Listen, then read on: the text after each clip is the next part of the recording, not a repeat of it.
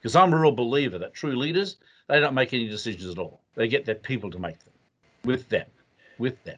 And you can only do that by having dialogue. And the only way you can have dialogue is to ask good, open-ended questions and listen and be seen to be absorbing perspectives, opinions different from yours.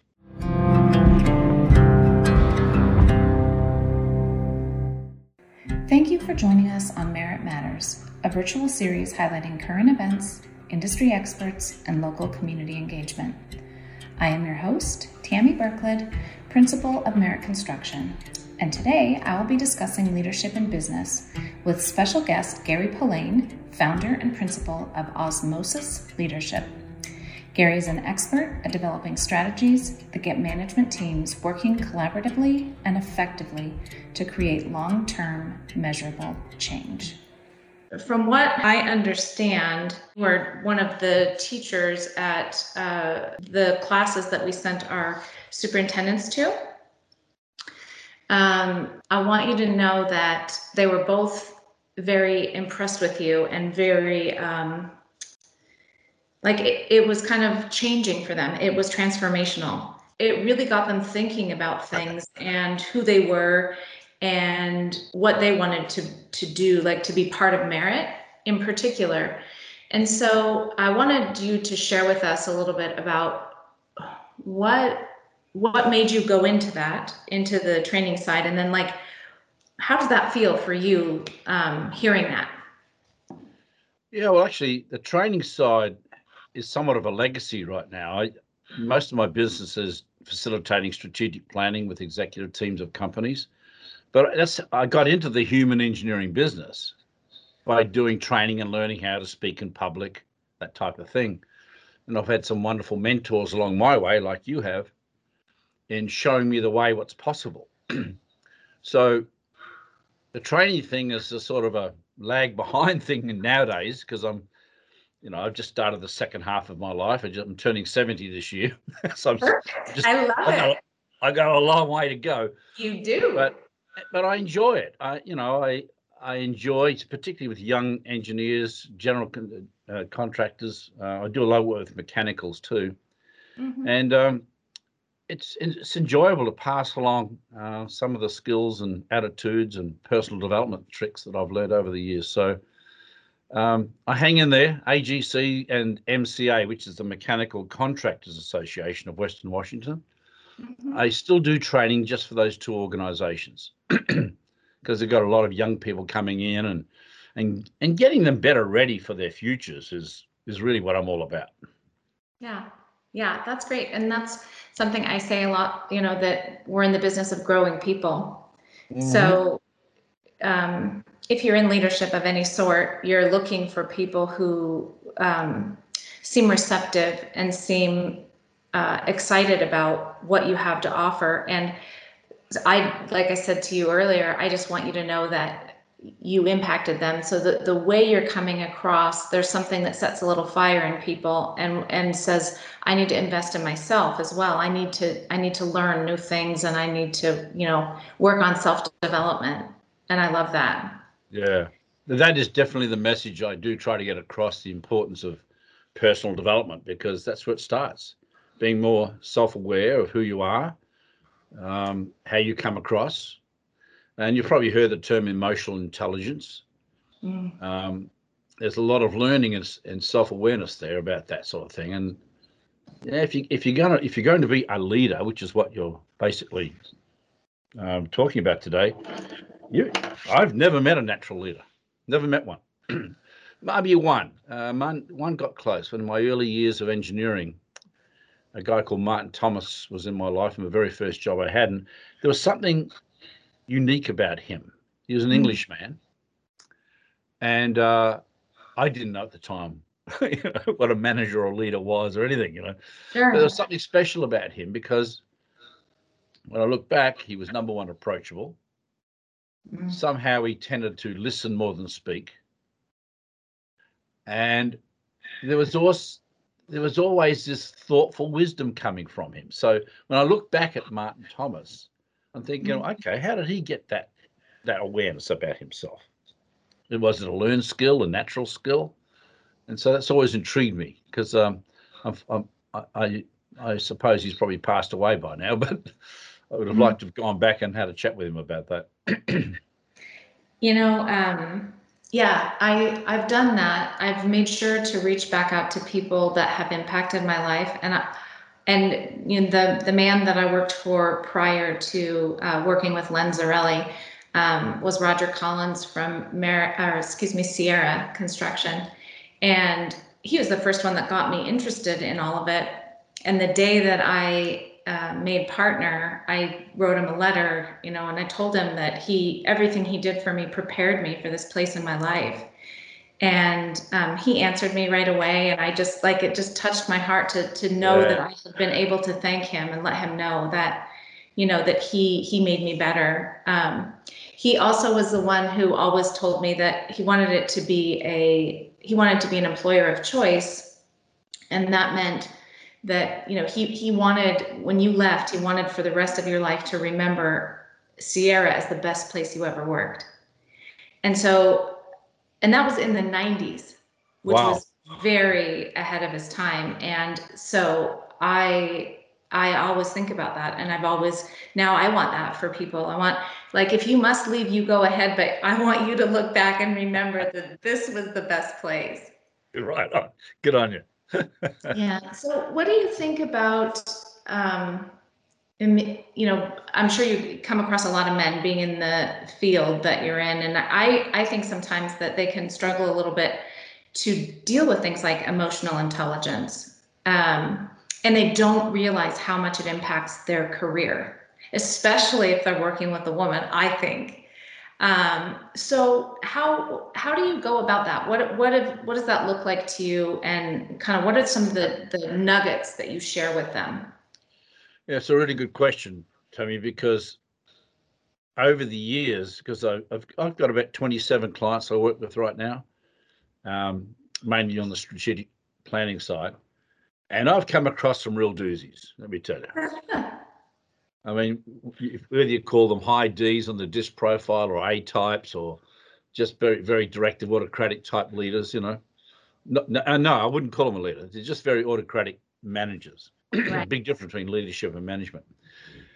And, it takes time for them to see and understand the difference between management I've got a client up in Makatea, I won't say who it is, but probably the best operational manufacturing business I've ever seen. He was a tyrant. I mean, he runs everything so efficiently, everything's measured, and he's really hard on people who don't meet their metrics. But he had people leaving all over the place because he was very tough on them. So it took me 3 years for him to understand that what his role should be, what his role should be. I mean, get someone to run operations, but you're the guy that, you're the orchestrator of your culture. And if you're going to be a best place to work, say in Washington or whatever, you've got to get people excited about Monday mornings instead of looking forward to Friday afternoons, because you're causing that. Yeah. And so one day it just clicked with him that I've got to work on myself, on my emotional intelligence. For some people, and now he's an extreme, but he got it eventually, and now he gets best place to work awards all the time. He got a good HR manager. He gets continual coaching and counseling on how he comes across and behaves. Listen more, ask better questions. Don't be so reactive. Respond with patience. There's a whole bunch of behaviors that we have to learn to come across differently. And he still struggles with it. I mean, he's still got to go into the I'm consciously incompetent part of his space to manage it, right? Because he'll never, ever be unconsciously competent. He hasn't got a chance. It's just not his way. So it's a process under construction for him, but he's made the move. So it takes a bit of time, a little bit of frank feedback, read the books, look at yourself, get some feedback from others. I mean, what really kicked him in the butt was the 360 feedback from his executive team. Yeah, It was that awful. takes bravery, though. That takes such bravery to ask those questions. And Oh, yeah. it's scary. As a leader, it's scary. Yeah. I'm okay with doing it, but even with the people I trust and the people that I love, that I work really close with, I'm afraid to hear the answers, and I get sensitive about it. Right. But I always say, they were brave enough to say it, so you better be brave enough to face it. And then what are you going to do about it? Exactly. And, putting some incremental steps in place on behaviors that you need to shift. One of the biggest things, and we might talk about this more later on, depending on other questions you ask, but the most important skill I think a leader has is to be genuinely curious. If they just do that, instead of being the person always making the decisions, because I'm a real believer that true leaders, they don't make any decisions at all. They get their people to make them, with them. Sure. And you can only do that by having dialogue. And the only way you can have dialogue is to ask good open-ended questions and listen and be seen to be absorbing perspectives, opinions different from yours. You can do that. That's a biggie. Yeah. And that's so huge. And I don't think it's just like, that's absolutely not just from the top. It needs to start there, but it needs to be at every level within your company. Absolutely. Because if you have the head of the company behaving in that way, but then you get the superintendent who doesn't want to hear what the foreman has to say, or the foreman who thinks that the carpenter needs to only do it his way, then you haven't gained really very much, Exactly.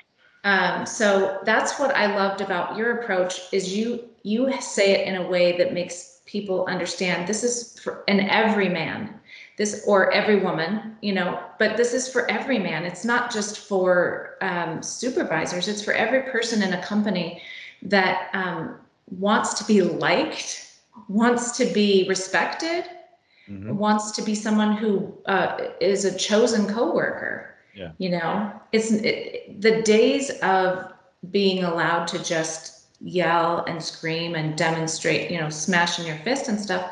Those days are not here anymore. No. And I'm grateful for that, because I think it's good that there's no desperate times anymore that somebody has to put up with things like that.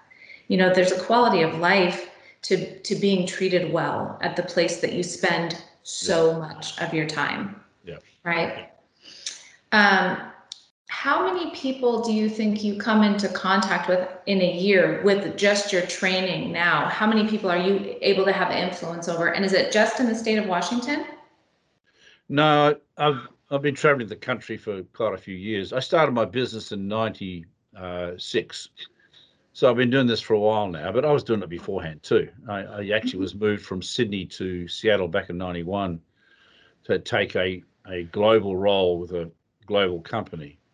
And so even back then I was teaching this stuff. But as I said, when I started my own business in 96, I wanted to really focus on helping organizations be the companies they need to be, and working with management teams, executive groups, and getting them as a team, because that's the hardest part of my work, is getting an executive group or management team to operate as a team, let alone get on the same page together and have a common sense of purpose, direction, life, and so on. That's by far the hardest part of all.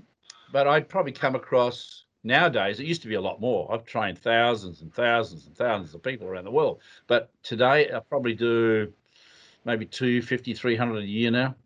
And is it mainly in Washington still? Kansas, Washington, and California. Okay. I just want to know where our competition is, because seriously, it's the people that are investing in their people that are my real competition. Yeah, right. So I'll stay out of Kansas. I'll stay out of California. Well, the only general contractor I work with nowadays is up in Bellingham, a company called Dawson. Okay. I've done work with Salon. I've done work with Lease Crutcher Lewis. These are years ago, but the only GC I work with now is Dawson. And Merritt now. And Merritt, there you go. There you go. I love it, telling you. So I love the term you used it earlier, human engineering. And I want you to tell me a little bit more about that. And I know you started as a mechanical engineer, and so you help mechanical engineers and general contractors, but just explain a little bit more in layman terms what you mean when you say human engineering. Yeah, no. And it's a little bit a play on words because of my mechanical engineering background. I sort of use it as a bit of a fun transition thing, being a human engineer. But bottom line is what I try to come across in that term is the importance of personal development, continuous learning, working with people. And the only way, the best thing we can do is earn respect for each other, right? How do you earn respect with each other? By learning to be more curious, asking good questions. I mean, and you probably, I don't know if you notice this consciously, but the biggest mistake most managers, leaders make is they talk too much and they just don't listen enough. But you cannot be a good listener unless you learn how to ask the 4 question types. There is no other way. There's only 4 question types in English language. And if you can learn those and use them in an open-ended way, you'll have people just swarming to you because you're pulling them because you're someone who's generally interested and curious about them, and you're listening to what they're saying. There is no other way. Yeah. There is no other way.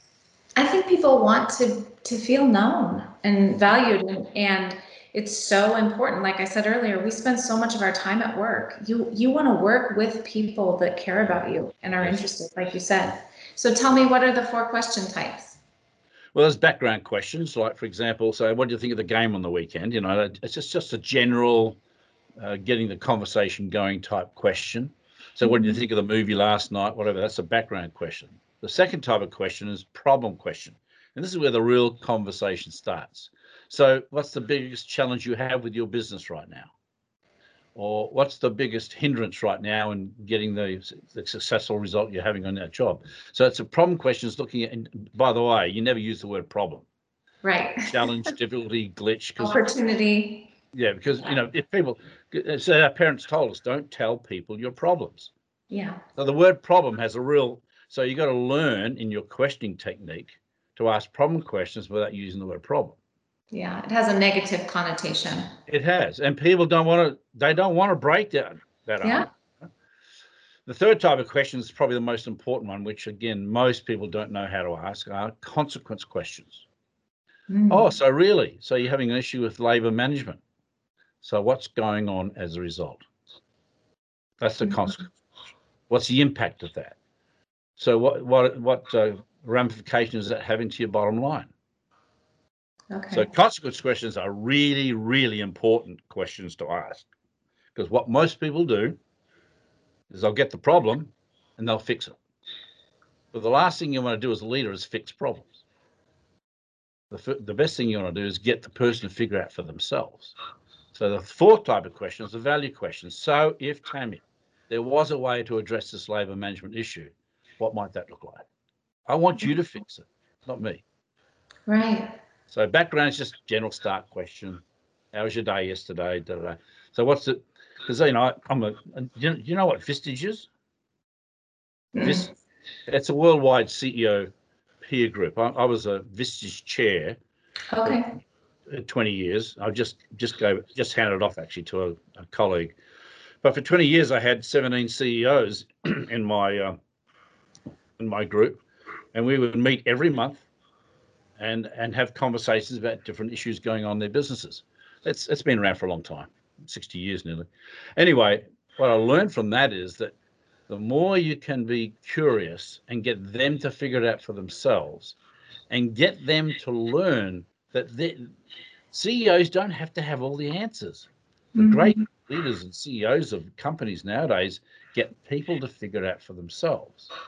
And so if you can learn those question types and learn how they work together and allow people to be fully heard, which is what your management team wants to be, or any person, your husband, wife, whatever. Exactly. People want to be fully heard without jumping in with solutions too early, because giving advice without permission is abuse.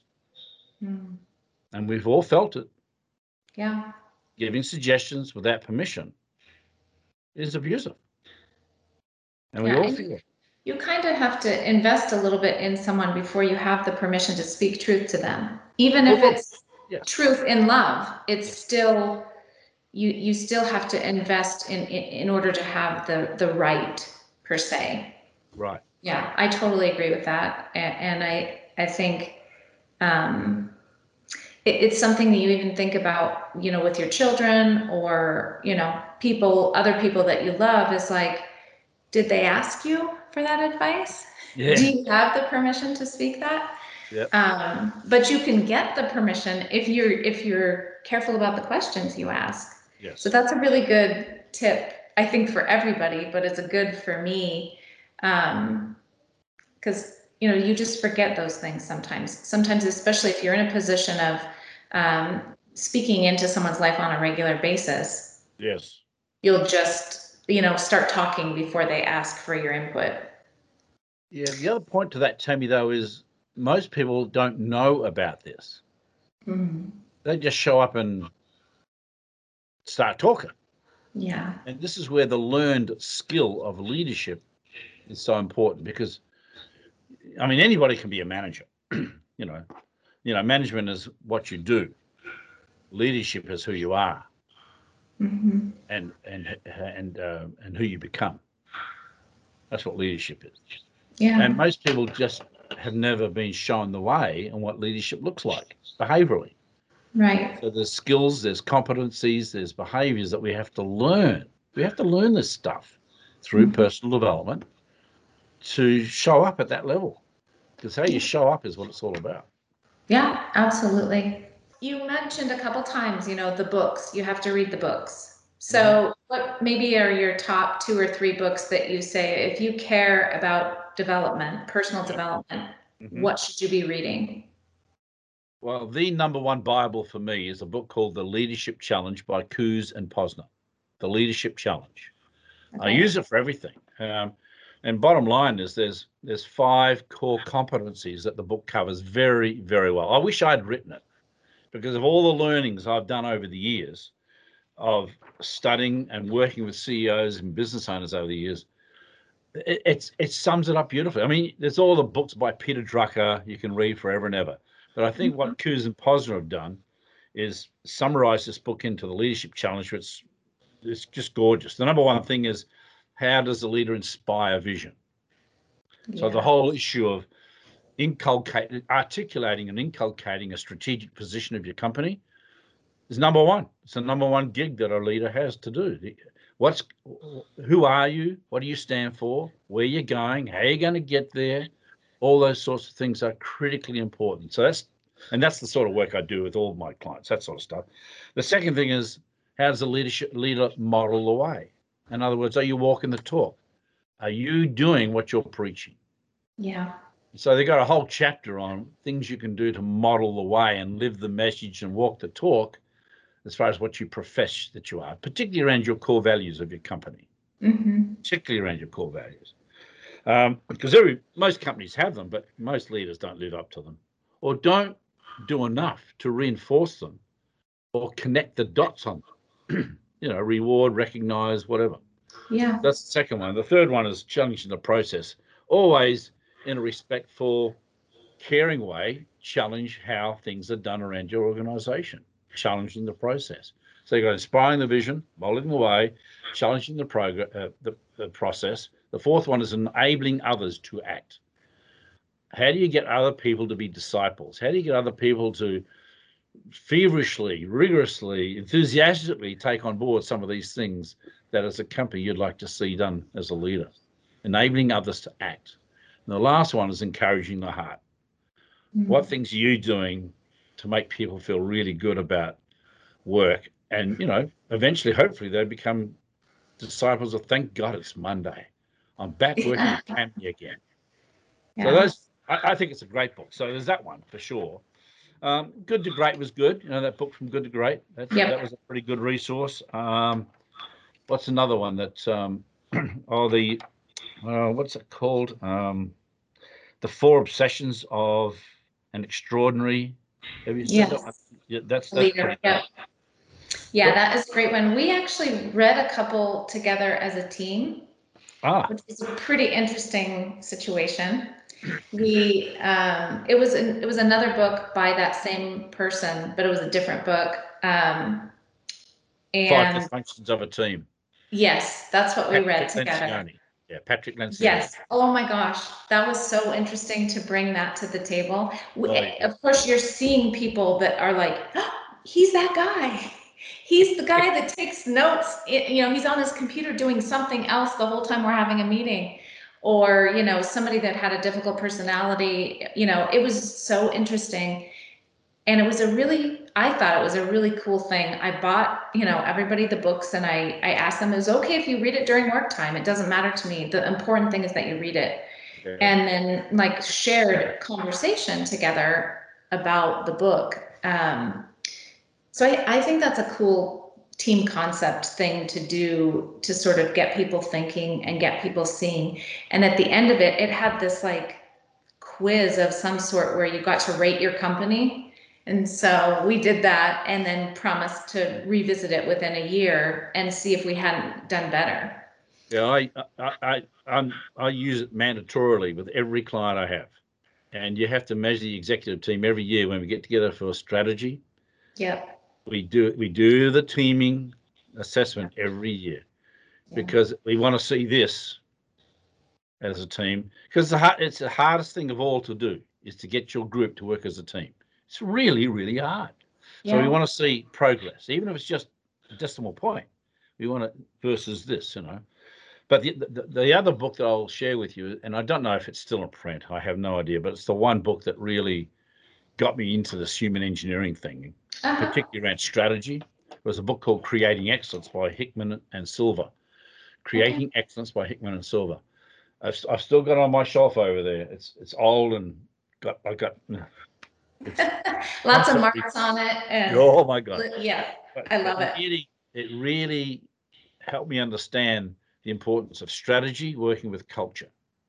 And if you can put those two together from a strategic leadership perspective, you've really got something special. So having a good plan, having a good market position, market differentiation clearly articulated, and you really care about your people in a very meaningful, purposeful way, and you show up as a leader, you've got three magic parts there that really get things going. But then the Leadership Challenge by Kouzes and Posner came out, which summarized it so well. So if you haven't got that book, Tammy, go get it. I will, absolutely. Yeah. I'm so grateful that you would spend this time with me today and give just a little glimpse of, kind of like we were talking about earlier, the nuggets, the really important pieces, and give our listeners an opportunity to read those books that changed your life, that helped actual transformation happen for you. And another word that you said that I love hearing from you is disciple. And that means you need to be duplicating what you're doing. That means you need to bring that back around, and you need to reinvest in someone else. You need to share your life with someone else, and you need to duplicate what someone has done for you and help them grow in the same ways. I think that that's such an important thing, and it has been for me. It sounds like it has been for you, that you committed to reinvesting what someone did for you and helped you sort of see the light, and then you do that for them as well. I want to be respectful of your time, and we're over already, but I want to ask you just in closing, if you wanted to share one or two things with people that you feel are and I'd love it if you take it down to like a foreman level or a superintendent level, ways that they can invest in the people around them and show true leadership. Yeah, that's a good question. I'll go back to the other things I've already talked about. Is if it doesn't matter who you are at what level, or even if you're just a solo worker technician, just to be a good teammate of a team or group, just be genuinely curious about others. Yeah. That shows respect. And bottom line, I think, of life is being respectful of each other. Yeah. But how do you do that? Well, I think you need to show genuine curiosity about others and their lives and what's going on in their lives, and fully hearing them out. But the other part of that is, and this is probably more for you than anything as a leader of your company, is it's like whenever I do strategy, I always insist with these CEOs, make sure you got a vertical representation, not just have your VPs there. I want to see a superintendent there. I want to see a foreman there. I want to have the accounting person there. So we've got people in the room who are at the grassroots as well as the top, because sometimes we lose it at the top a little bit. We're not really in touch with what's really going on. So, and asking the questions right up front about what's really going on here. What are the key force drivers? What's the root causes? Root cause, and having those open, frank conversations and not being afraid to what you might hear. Yeah. So it's a combination of deep involvement, being genuinely curious, being respectful. Yeah, I agree. I think it's great, Gary. Yeah, I mean, it seems so simple, but honestly, the core of what you said is being genuinely curious. I can promise you that's not happening enough in the field, and so I'm so excited about that, and I look forward to you being able to maybe come and share something with our team. Sure. And we could maybe do it out at a job site or whatever. So we're really hitting everybody. We're letting the carpenters have their say, having their feedback, all the way to the apprentices. It's such an important thing that everybody feels known and that everybody feels, cared for. So thank you for all of your tips. Thank you for your time. Thank you for investing, your time and your talent and your treasure in human beings. I really appreciate that. We're all better for you. We appreciate you being out there. So thank you. And we'll talk to you soon. It was a pleasure meeting you. Thank you, Gary. Cheers.